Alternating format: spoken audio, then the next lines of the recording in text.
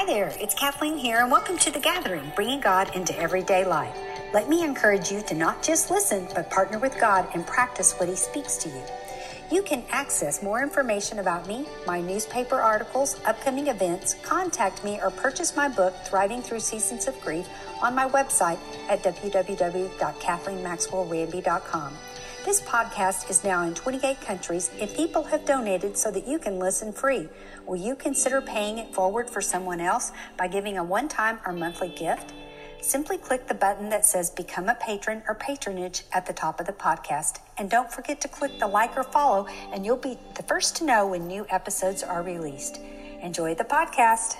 Welcome to The Gathering, and let's open in prayer today. We're going to talk about shame and how God does not do shame. And so let's just pray. Lord, thank you so much for your love, for your forgiveness. Lord, that you've come to set us free. And I thank you, Lord, that you're not a God that shames us ever. So thank you for that gift. And I just pray that you would touch hearts and change lives. Lord, that we'd be drawn closer to you, that you'd heal things of the past, Lord, and set us free so that we can go about the Great Commission and do the things that you've called us to do. In Jesus' name, amen. I wrote an article, it's been a couple of years ago,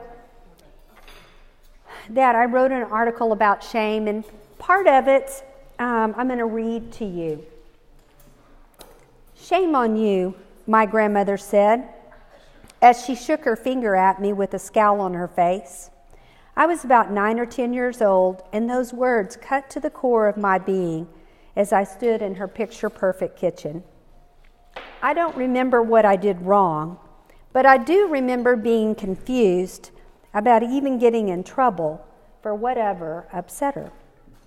All I could think about was getting away from her so I could cry.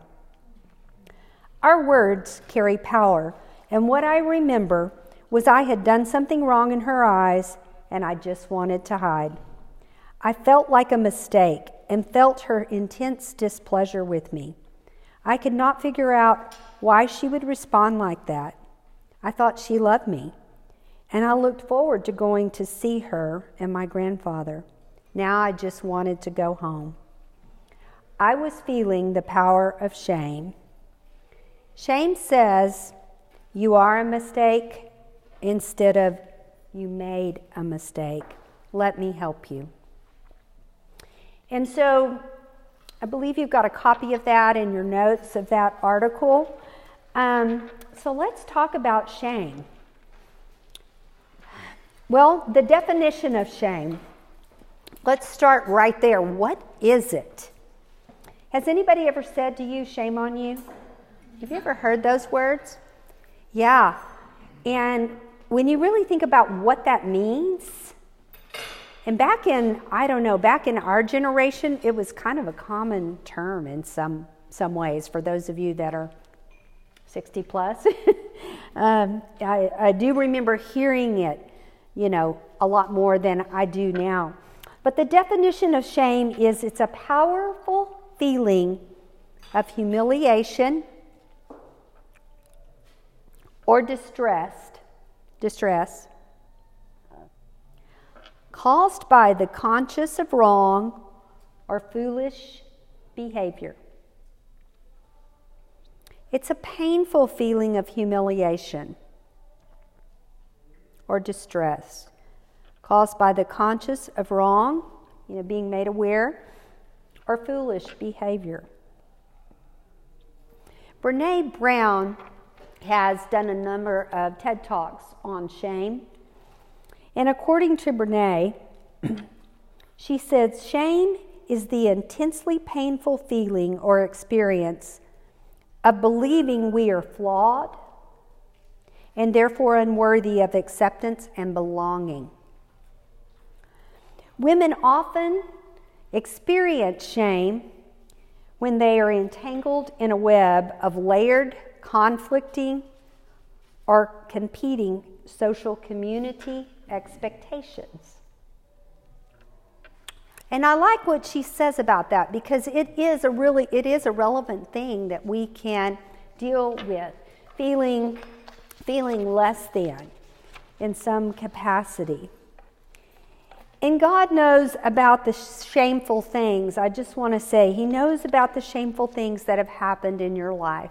Maybe you've had some things done to you, and they're embarrassing, or they're shameful.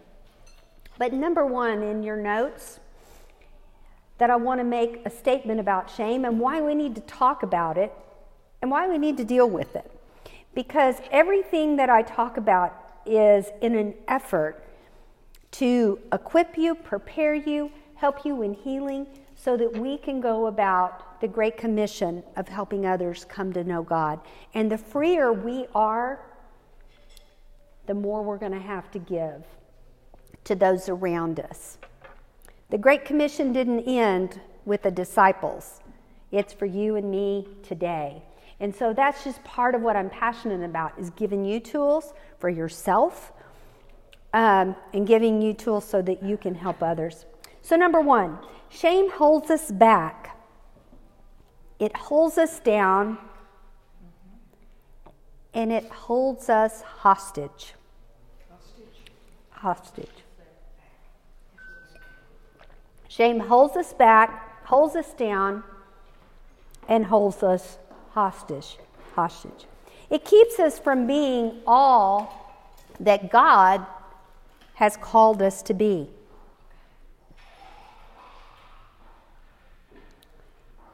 Shame will hold you back from your destiny.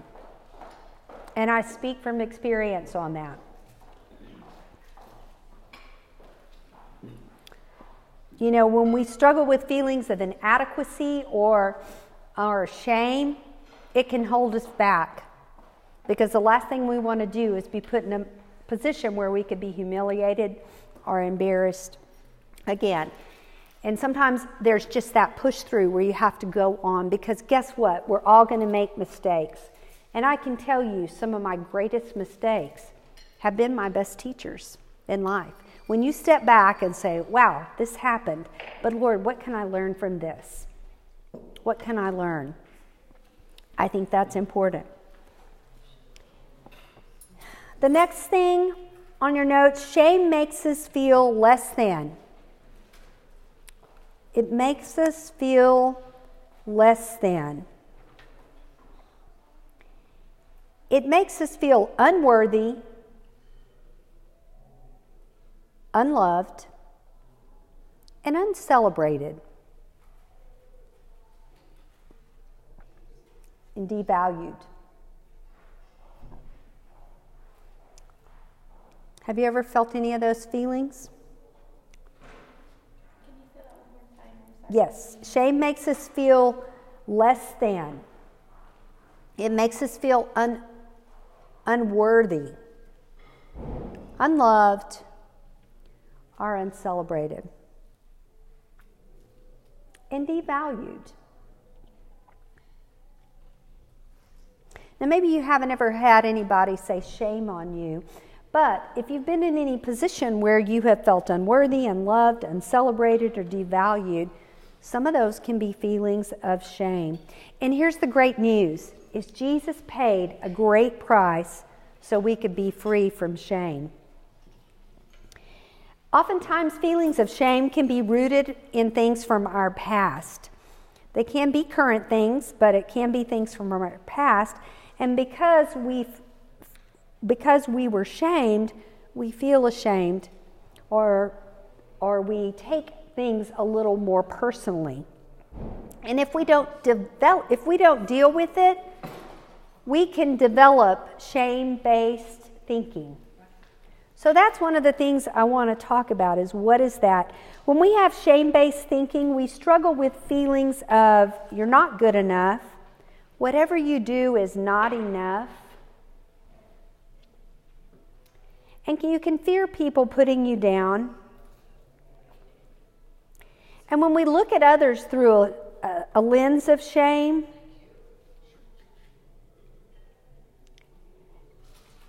we're seeing things through a lens that is flawed. a lens that is flawed. People controlled by shame often feel like they have no power. You know, abusers can put shame on people. I've dealt with a number of women in my years of social work and ministry where they have felt so ashamed. I remember one girl came into my office and she said, I need help. And she just burst into tears, and she had been sexually assaulted the night before. And I said, okay, have you gone to the hospital? And she said, no, I'm too ashamed. And so we had to have a conversation about why it was important that she did go, and for her own safety and her own sake. But those feelings of shame were so great, and I literally had to stop and pray with her and help her take those steps so she could take care of her health. And what had happened is her abuser had made her think it was her fault. And she didn't even want to go to the hospital because it's a small community, and you know, she was just afraid of the stigma that was there. But abusers can make you feel powerless. And shame-based thinking can make you feel like it's all your fault when it's not.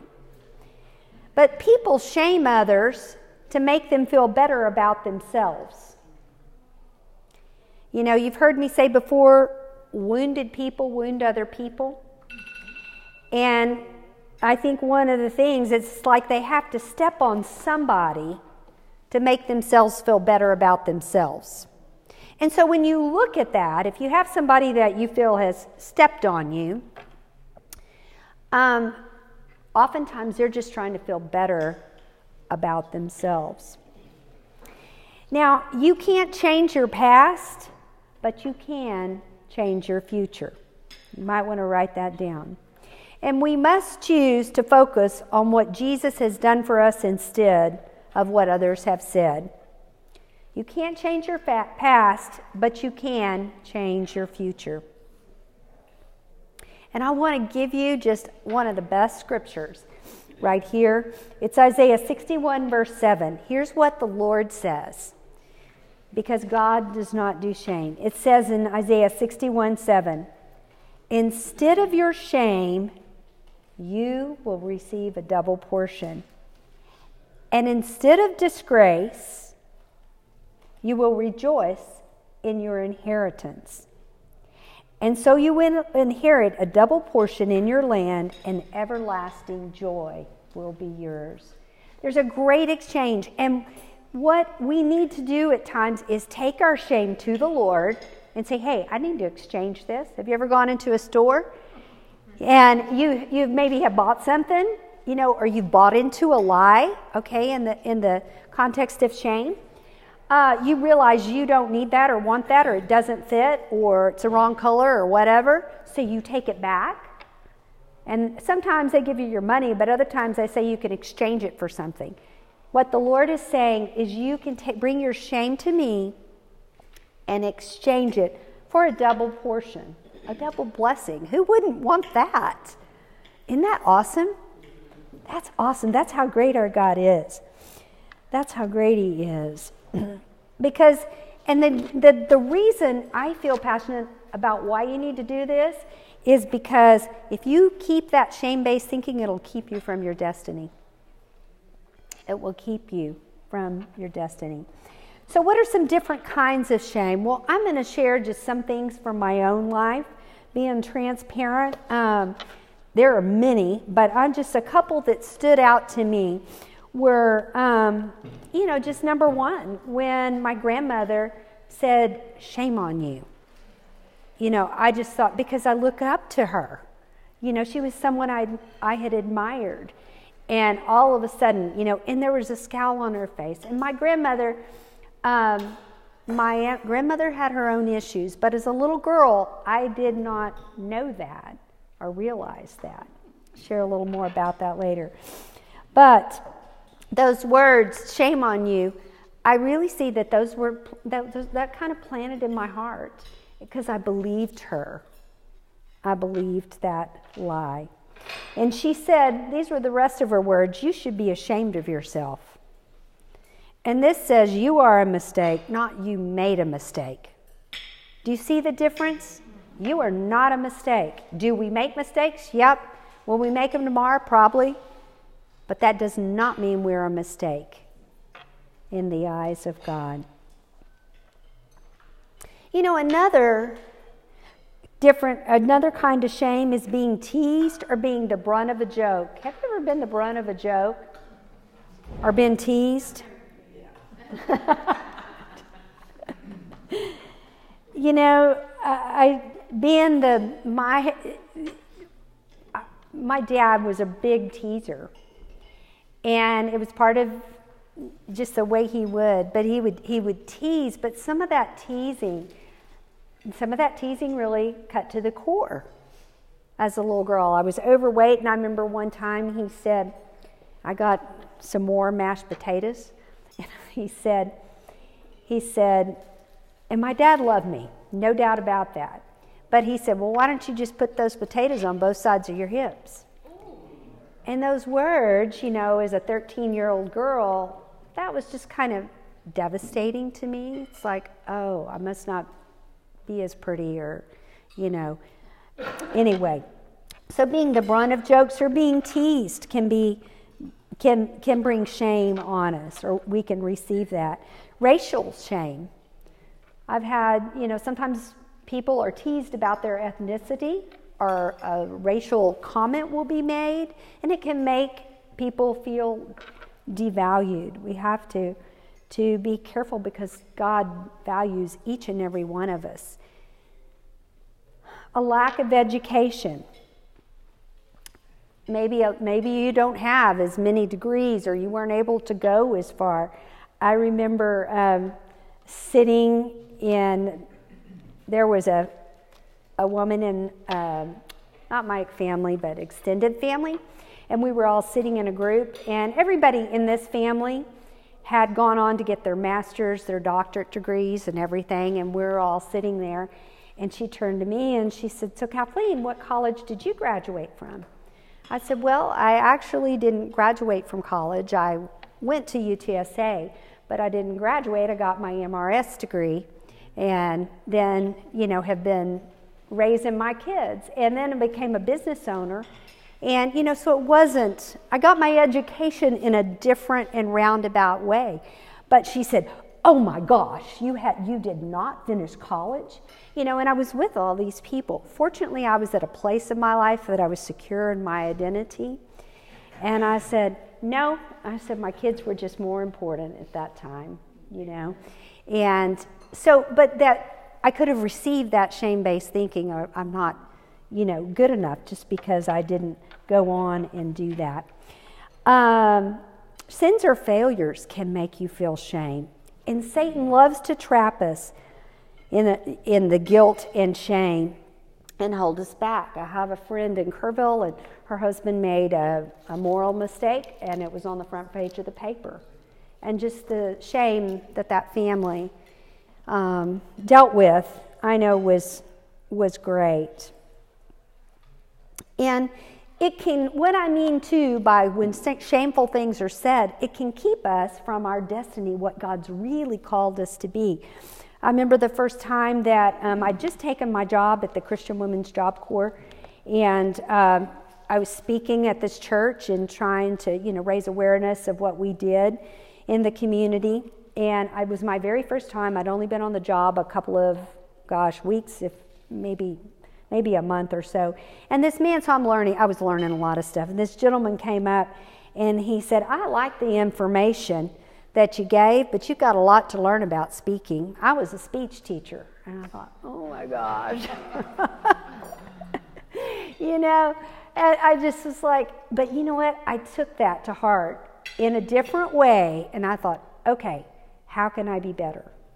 What can I do? And I looked at him and I said, "I want you to tell me how I could do better," versus taking that into my heart and saying, "I'm a failure, shouldn't have taken this job, why am I doing this?" And I wouldn't be doing what I'm doing now if I would have taken that man's words to heart. I would have kept me from my destiny and what I know I'm called to do. Others have said, just different people have talked to, ministered to throughout the years, they felt shame when they got fired from a job.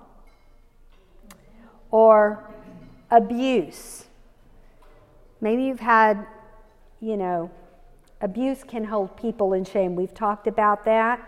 Or maybe there's a family situation. I know my late husband, he was a family of 3 boys, and his oldest brother had a drug addiction.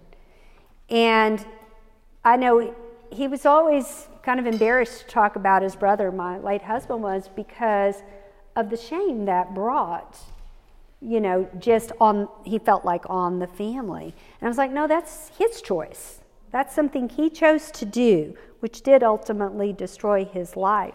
But that doesn't have to disgrace the whole family.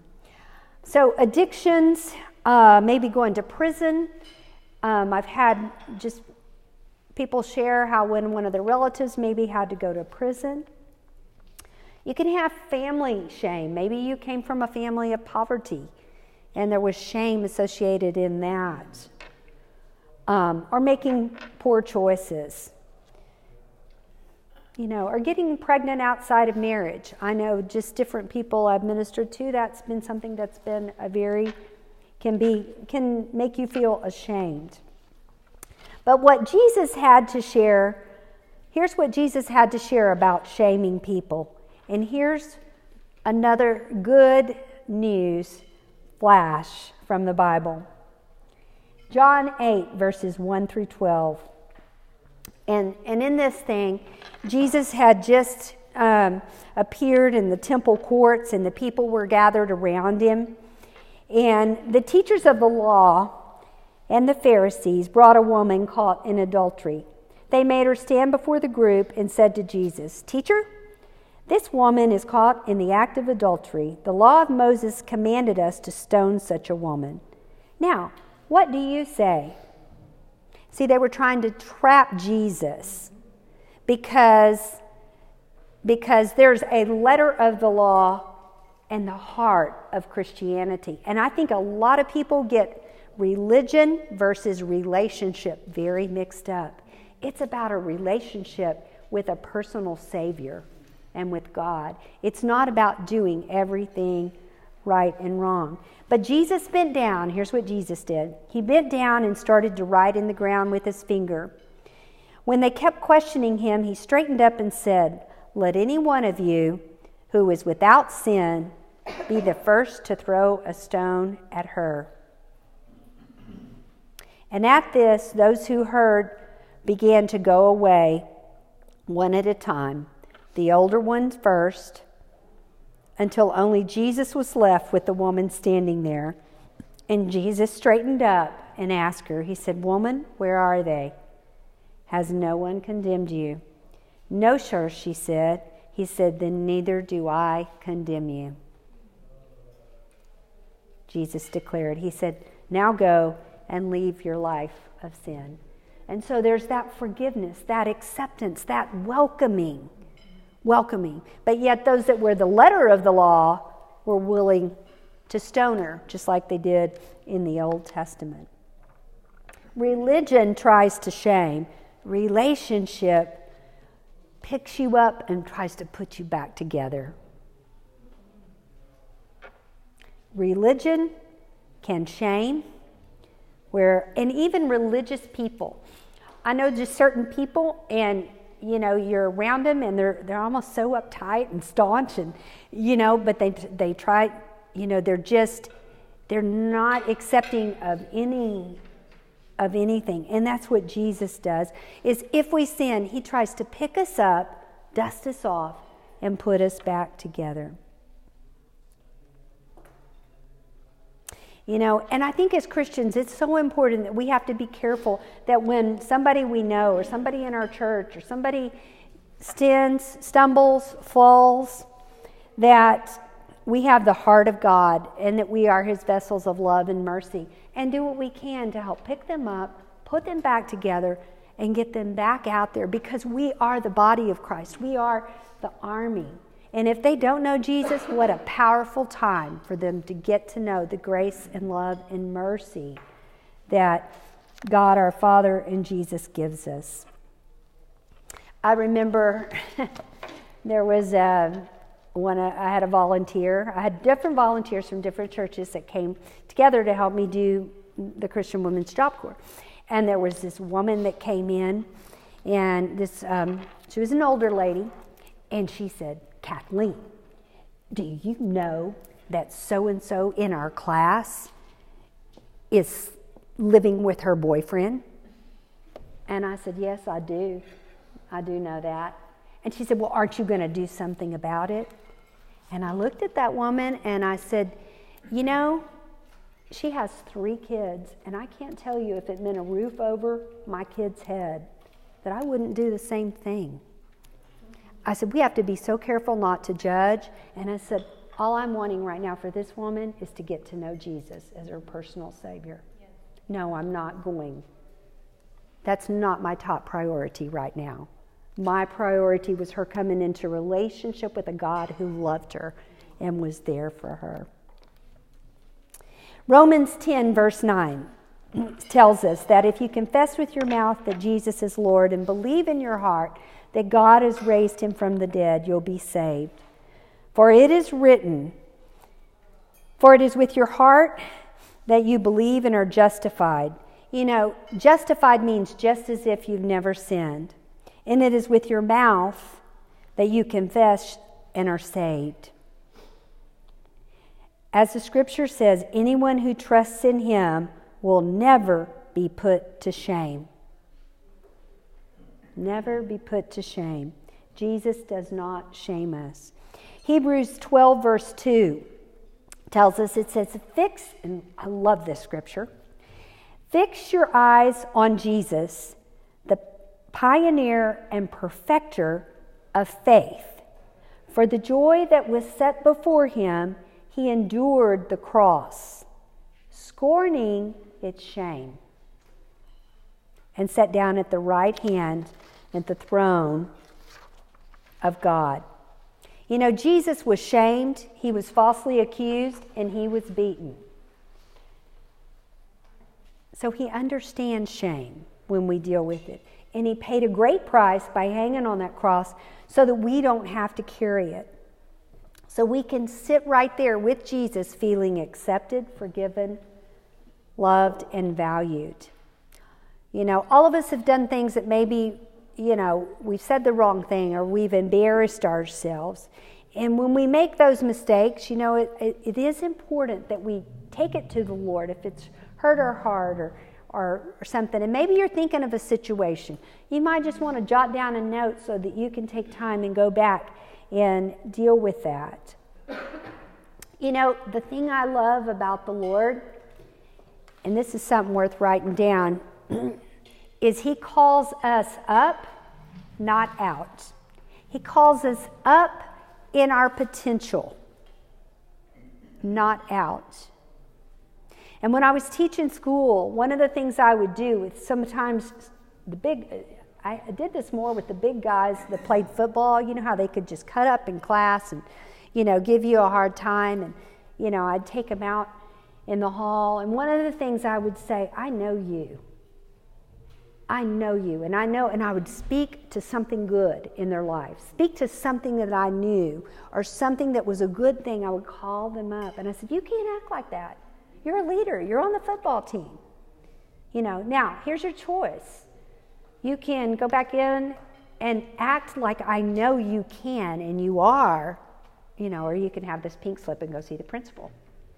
You know, and they'd always choose that. But I always tried to call them up, not out. Yep, I had to take them out of the room, separate them for a minute to deal with the situation and get control of the class. But do you see the difference?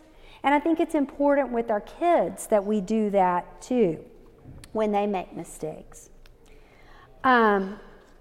Ephesians 1 verse 7, it tells us, it says, in him we have redemption through his blood, the forgiveness of sin in accordance with the riches of his grace.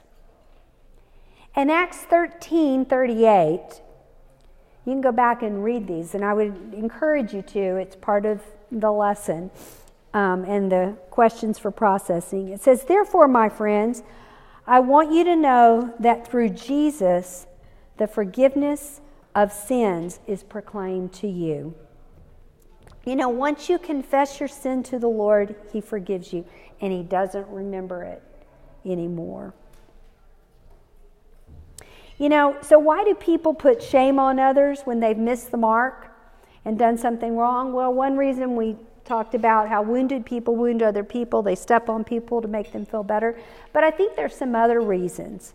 I think judgment, people that are judgmental, that have pride, can put others down. And they do that just to make themselves feel better about themselves. And none of these are part of our job description as a Christian.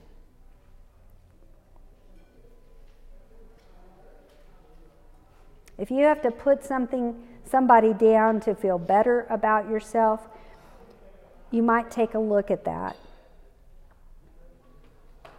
And people will often look at their sin and compare it to someone else and say, well, I did this, but I didn't do something that bad. You know, categorizing things. And yet God says, that sin is sin. Matthew 7, verses 1 and 2 warns us not to judge others. It says, do not judge, or you too will be judged. For in the same way you judge others, you will be judged. And with the measure you use, it will be measured to you. And Proverbs 16, verse 18 tells us, pride goes before destruction, and a haughty spirit before a fall.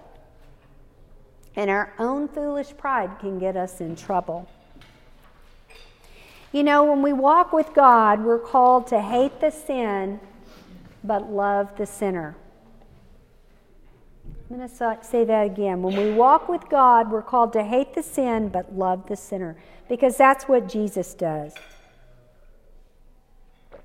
You know, sin separates us from God. And sometimes because people sin, they push God away. They kind of try to hold Him at an arm's length. And yet He's the very one that's saying, come to me. I'll help you. I'll help you get out of that addiction. I'll help you get out of this problem. I'll help you in overcoming. And Jesus is that bridge. When we have relationship with Him, He's that bridge between, He can be that bridge between us and God. And so if there's things you've done that you're ashamed of, you're embarrassed of, or someone has put that on you, that's where we can take it to the Lord. You know, I had to forgive my grandmother for saying those shameful and hurtful words many years ago. And it was later in life, I was maybe in my 40s. I later found out my grandmother was a very wounded woman. And because of her wounds and failures and shame, she projected that on me and others. My mom told me one day, we were talking, and I was just talking about my grandmother. And she said, my mother just said, I've never told anybody this because I felt embarrassed. But my mother found out that her mother, and this is decades ago, because my mother would be 84, 85, but was a lesbian. And none of us ever knew it, never knew it. There were things now as a little kid that made sense, and I can see that. But because of the shame, that it may be a little more accepted in our society these days, but because of the shame, my mother never even spoke about it and never said that. The beauty of that is my grandmother did come to know the Lord in her latter years, and she actually lived with us. And there was, just a real healing that took place.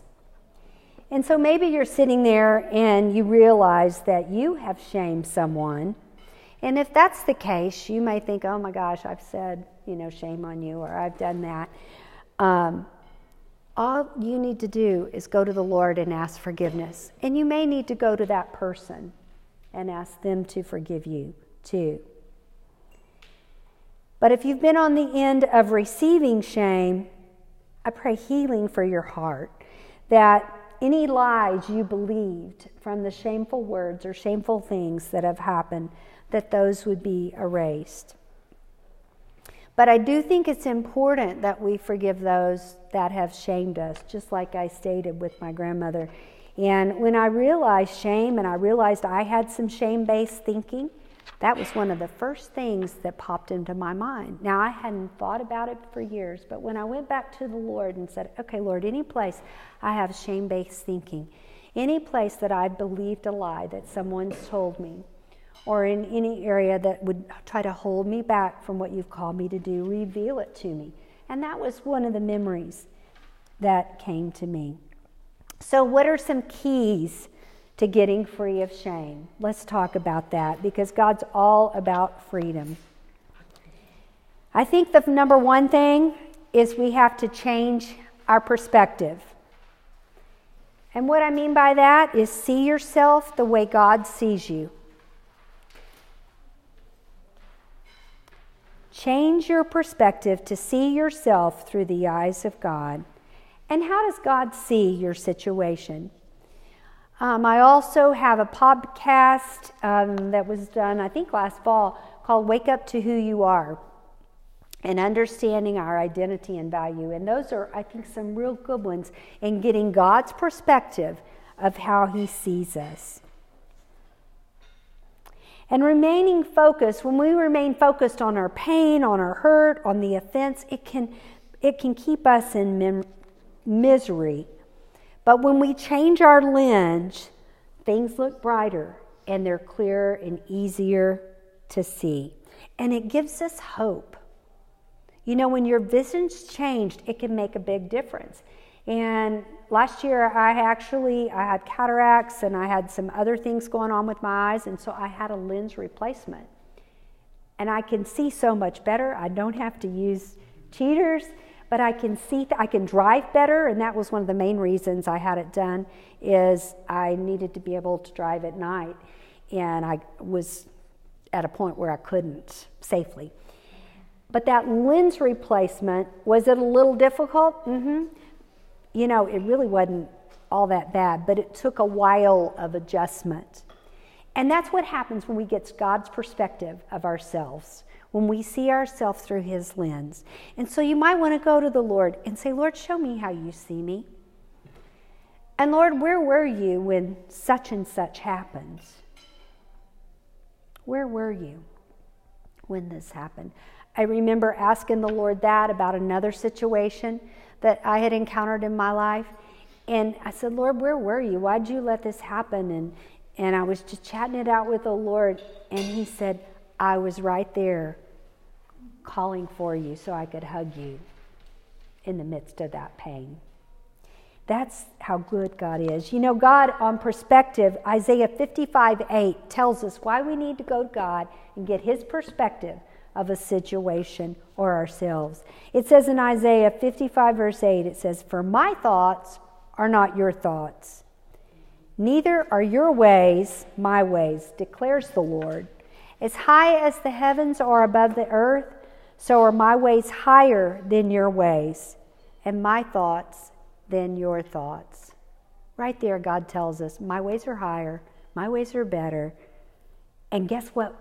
When you have a relationship with Jesus and have invited Him into your heart, you can run to Him any time, day or night. He's not too busy. He doesn't put you on hold for 30 minutes. He's right there to hear the cry of your heart.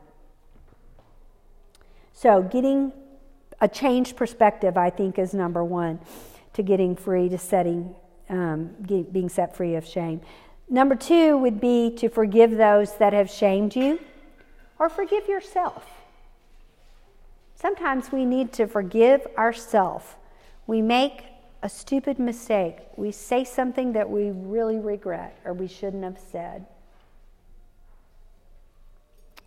And sometimes forgiving ourselves can be harder than forgiving others. And we need to let go of the painful words and actions. Going to the Lord and saying, Lord, I need you to forgive me, of when I did so-and-so or such and such. And Lord, I felt so ashamed. And I ask you to just cleanse me and give me your perception, your thoughts. And then I think, and I use this in forgiveness, but I'm all about simplicity and sometimes just cutting to the chase. Tell shame to go. It's not your friend. Tell shame to go. It's not your friend. We use that with fear. Tell fear to go. It's not your friend. And sometimes, we can be going so fast. And, my favorite prayer is, Jesus, fix it. You don't have to get down on your knees and say 50,000 words to get God to hear you. Does he hear Jesus fix it? Absolutely. Absolutely. And ask God to reveal, and this is number 4, ask God to reveal any lies of shame that have been told to you or that you have told yourself. Or that you have told yourself. Have you ever said to yourself, oh, you're such an idiot? Well, you're speaking a curse over your life. We've got to stop that. Sometimes we have to build and encourage ourselves because we may not have people around us doing that. We may not. And confess to God anytime. Another freedom from shame, and this would be number 5, is confess to God anytime you've shamed anyone else. The Bible says, confess your faults one to another so you may be healed.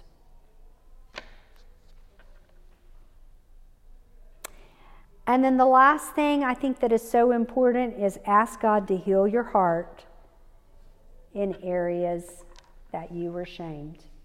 Ask him to heal your heart. I think we go to the Lord, we do our part. Just me, like I had to go to the doctor and do my part to get my vision changed. But then we can ask him to heal us, just like I had to wait for the healing to come that had, that happened. I want you to just be quiet right now and just everyone close your eyes. And I want you to just think back on anything in your life. Anything the Lord might show you. So God, I just ask that you just reveal to us things we need to bring to you. Lord, that we need to exchange so that you can give us a double portion and double blessings. Thank you that you've come to set us free of shame. And I just pray that as people listen, as they take this lesson, Lord, are in the days ahead, that you would just bring things to their remembrance and they would take it quickly to you. Thank you, Lord, for your grace, your great provision, and that you give us freedom from shame. In Jesus' name, amen. Let me encourage you to take these steps. They're written down in your notes. Or you can rewind the podcast and write them down.